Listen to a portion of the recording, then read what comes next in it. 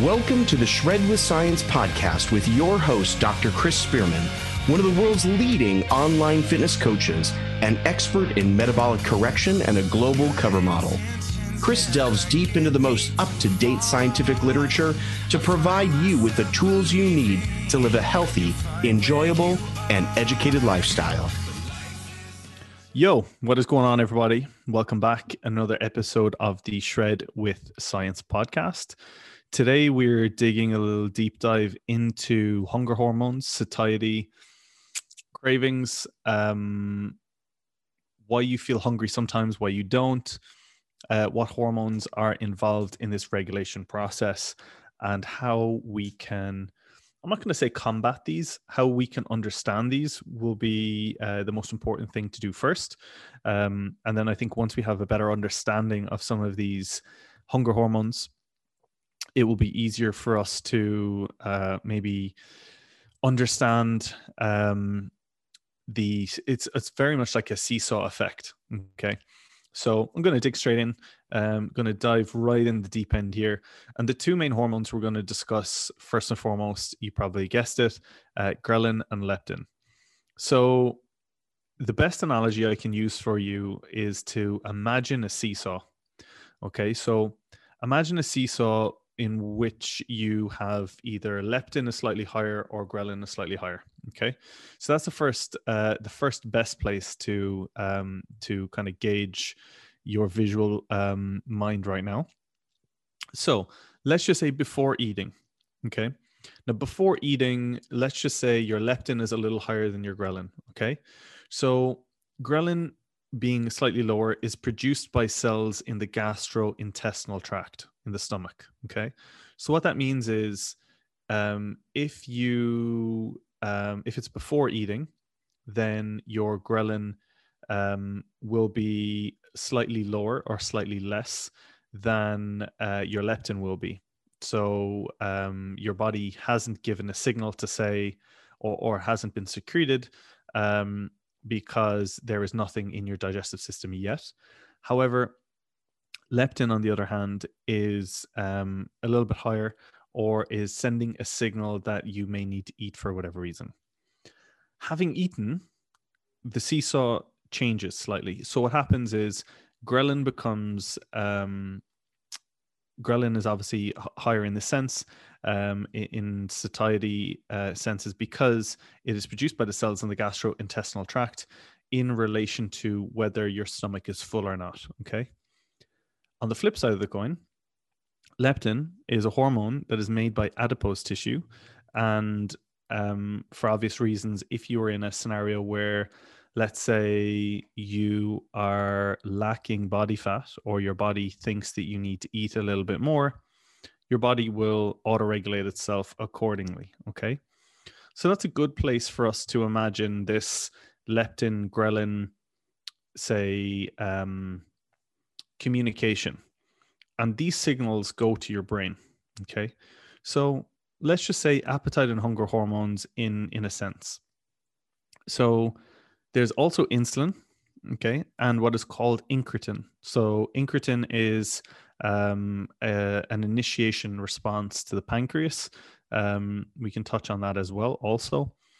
So let's go there first, okay? So incretin action is often a response to other genes or protein expression that, let's say, GLP-1, I think, is one of those, and GIP. And these are hormones or proteins that are initiated in a cascade once there is a certain level of food or nutrients in the digestive system. And this sends a signal to the pancreas to produce insulin. Okay. Now, this obviously, when we talk about the vast majority of the hormones in the body are actually regulated by the hypothalamus and the pituitary gland, and this is very much like the switchboard is probably the best way to use that analogy. So ghrelin, so this happens once your body initiates or signals that there's food in place. And insulin, as we know, we're not going to go into insulin sensitivity or what insulin does. We talk about that in almost all of the other podcasts. So, but that is something that happens in response to food in the digestive system, as is ghrelin. Okay, so this also, as you can imagine, sends a signal to from the digestive system, generally the small intestine, but also the stomach, to the same location, the hypothalamus. And what this does is it recognizes that there is food or an absence of food, either way, in your digestive system, and then satiety is either increased or decreased, depending.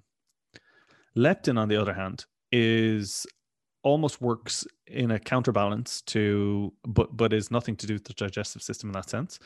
It's to do and a signal that is given off by adipose tissue. Okay, so adiponectin. So this is something that happens. Let's say if your body identifies that your body fat levels are going a little lower, then it will cause a either increase or decrease depending of leptin, which will tell your brainstem to, you may need some food here. If something happened and, saber-tooth tiger or something had, was going wrong, that you would need a certain amount of food or a certain amount of nutrients to combat, any excursions or any outings that you may need to fund with calories. Okay, so as you can imagine, things that you do on a daily basis will have an impact, depending on, let's say, what are some of the best effects of weight loss on hormones, or what would happen in relation to hormones and weight loss. So there's a thyroid hormone. Okay, so when this goes down, it reduces your metabolic rate, or it slows down the synthesis or the metabolites or the metabolic machinery that happen in your body. When leptin goes down, it reduces your metabolic rate, increases hunger, and affects numerous other hormones. When ghrelin goes up, this increases hunger, as we mentioned before.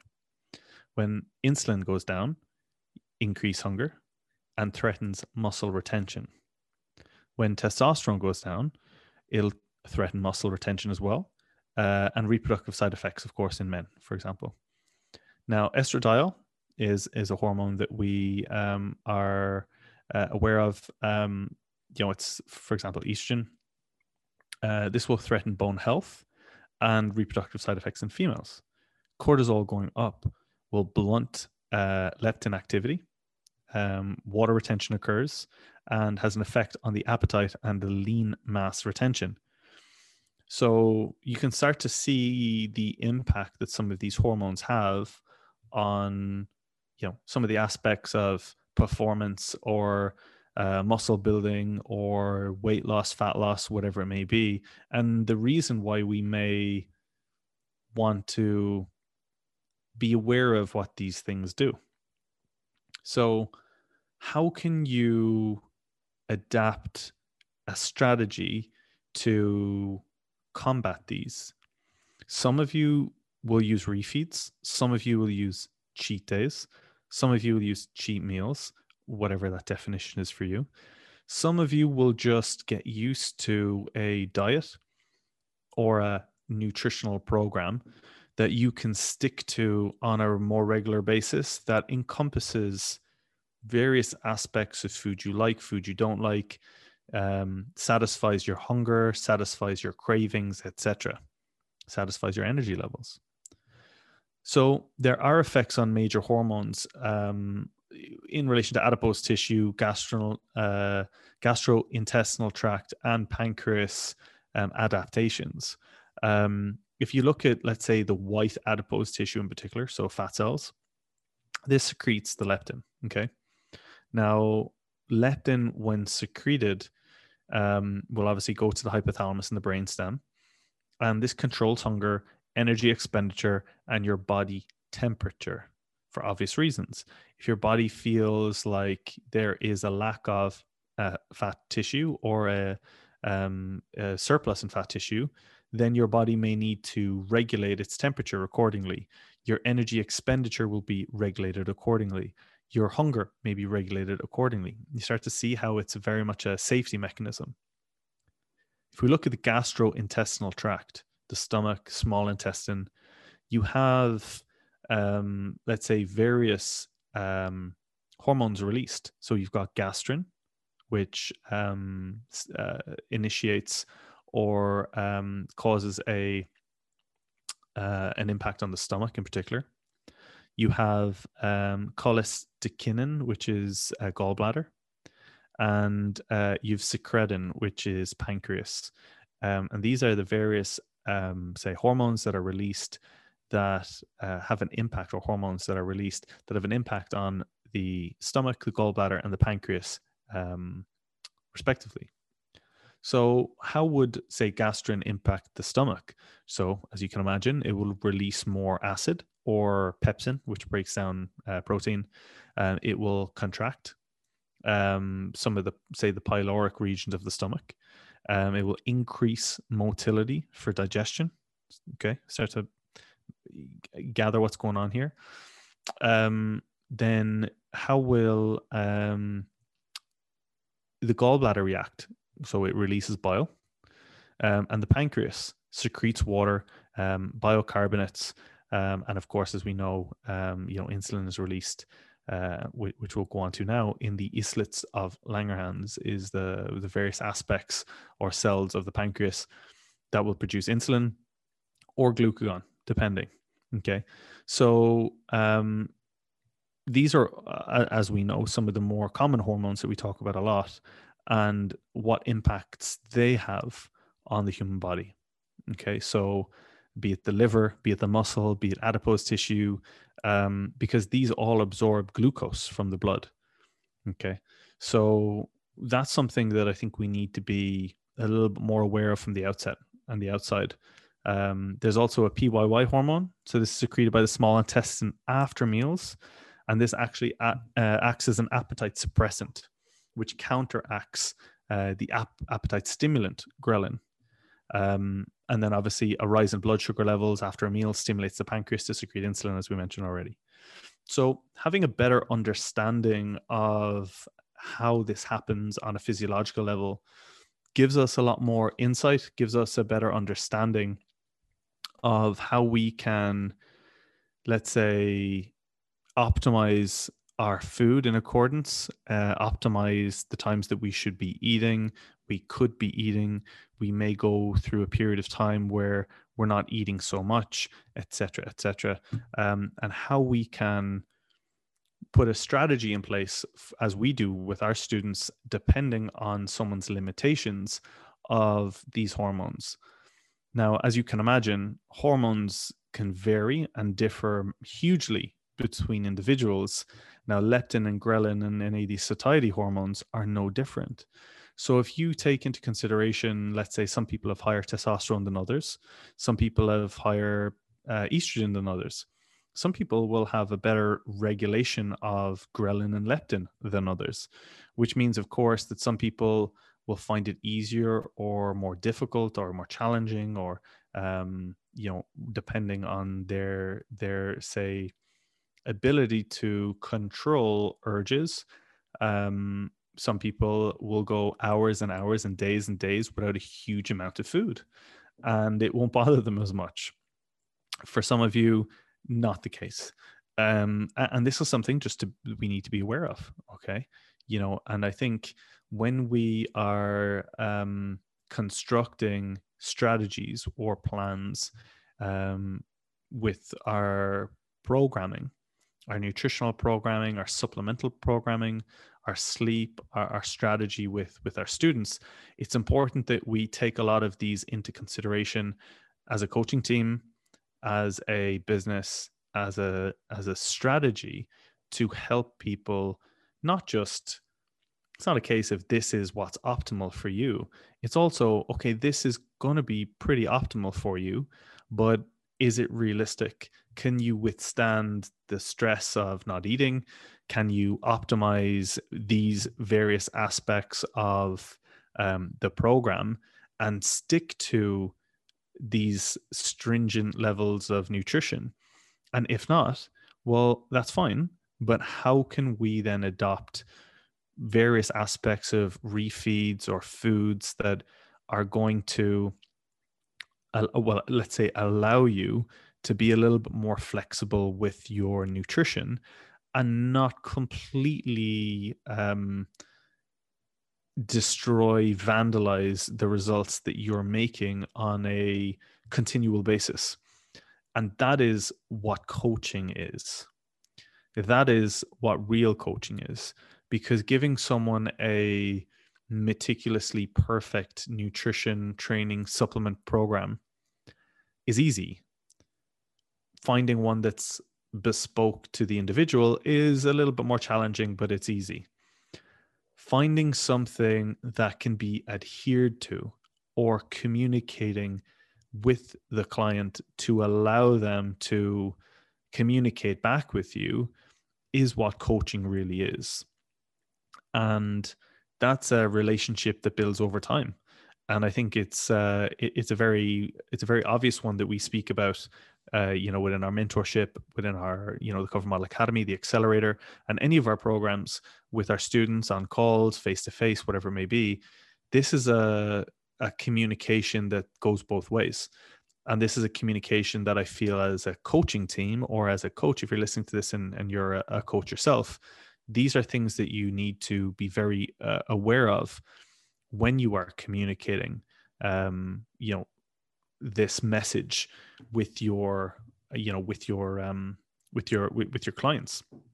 And it's something that I feel is definitely not done enough. I feel, and it could be a mixture of coaches not really fully understanding.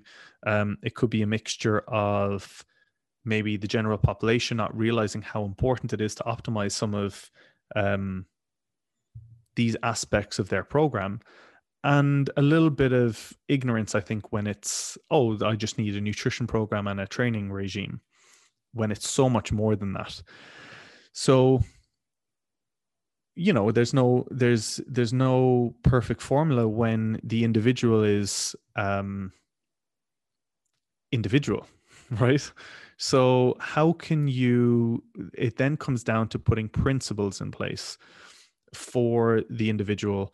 But we're talking from a scientific standpoint, but from a practical standpoint, from a coaching standpoint, how can you put things in place that allow an open communication to the student, an open communication in your coaching development? And I'm speaking to you guys now as if, used to get a better understanding of that coaching is a little bit more conscious than just training and nutrition and supplementation. So we can talk about the science all of the time, but I think the science varies depending on the capabilities of the individual.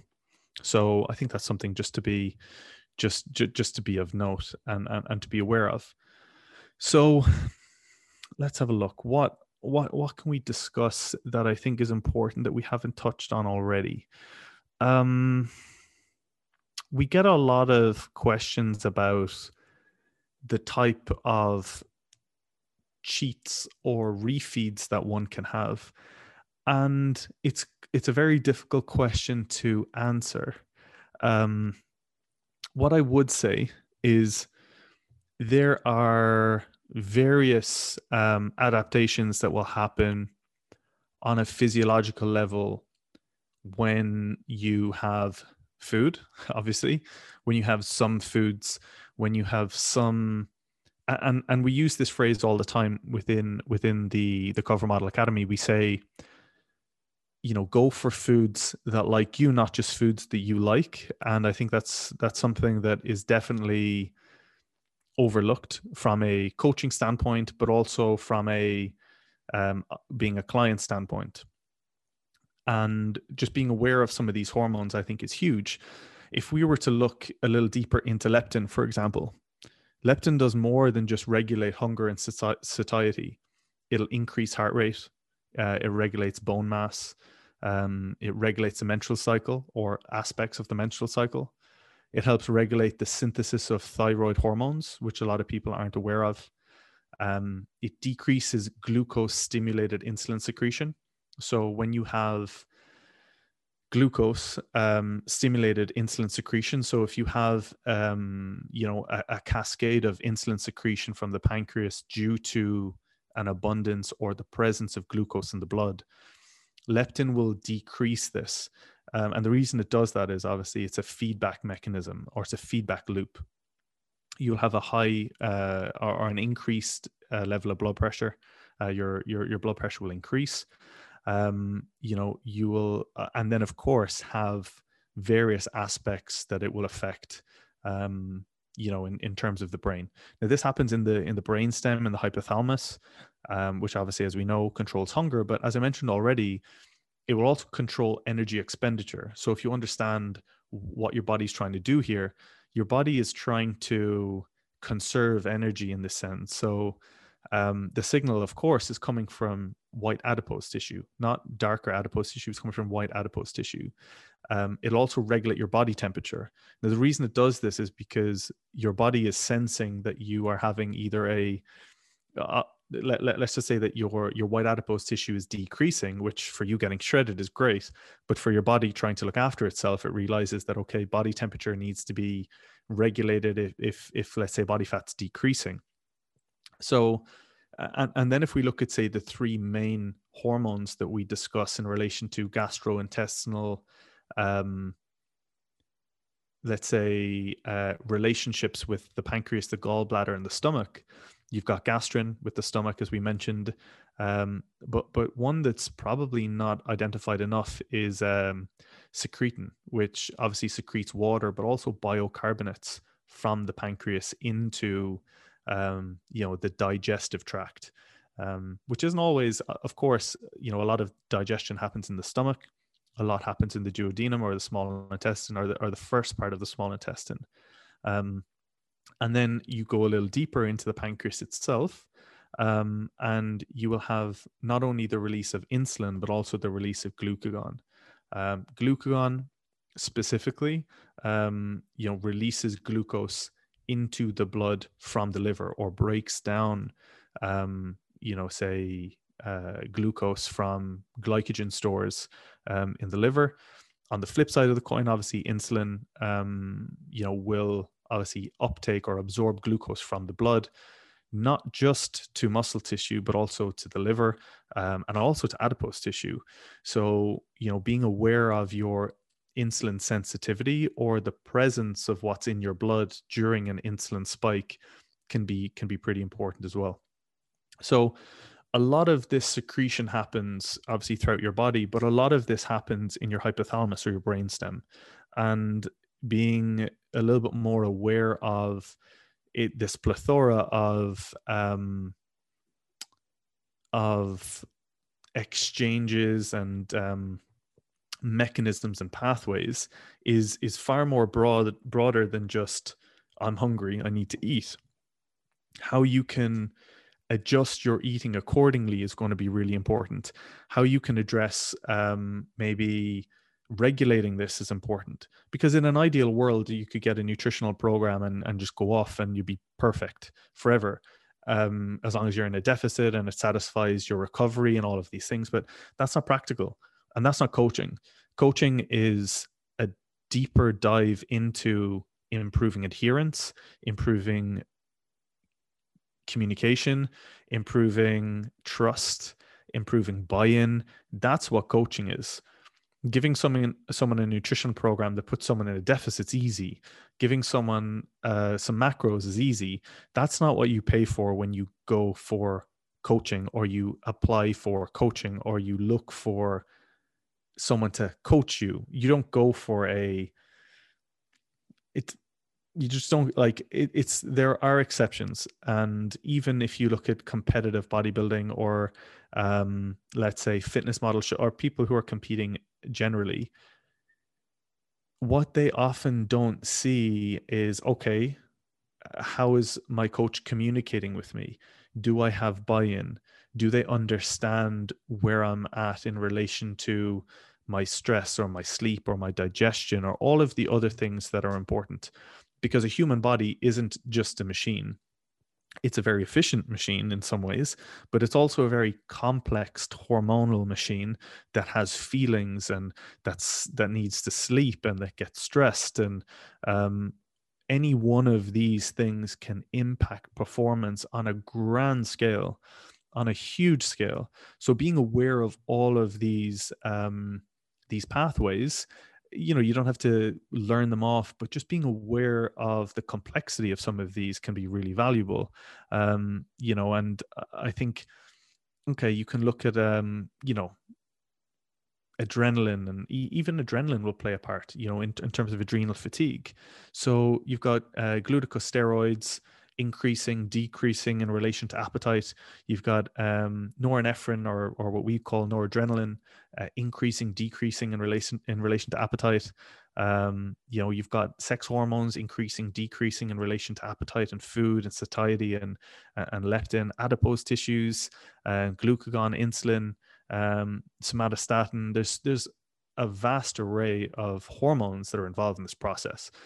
So if you go through a stage of deprivation or a large scale crash diet, it can be okay for a while, but making sure that you find some form of normalization or a whatever in inverted commas healthy level is for you is going to be so important when it comes to let's say identifying your capabilities and what you're able to achieve during the duration or the sustained period of you being, let's say, in a deficit, let's say in a cut, or if you're doing a photo shoot.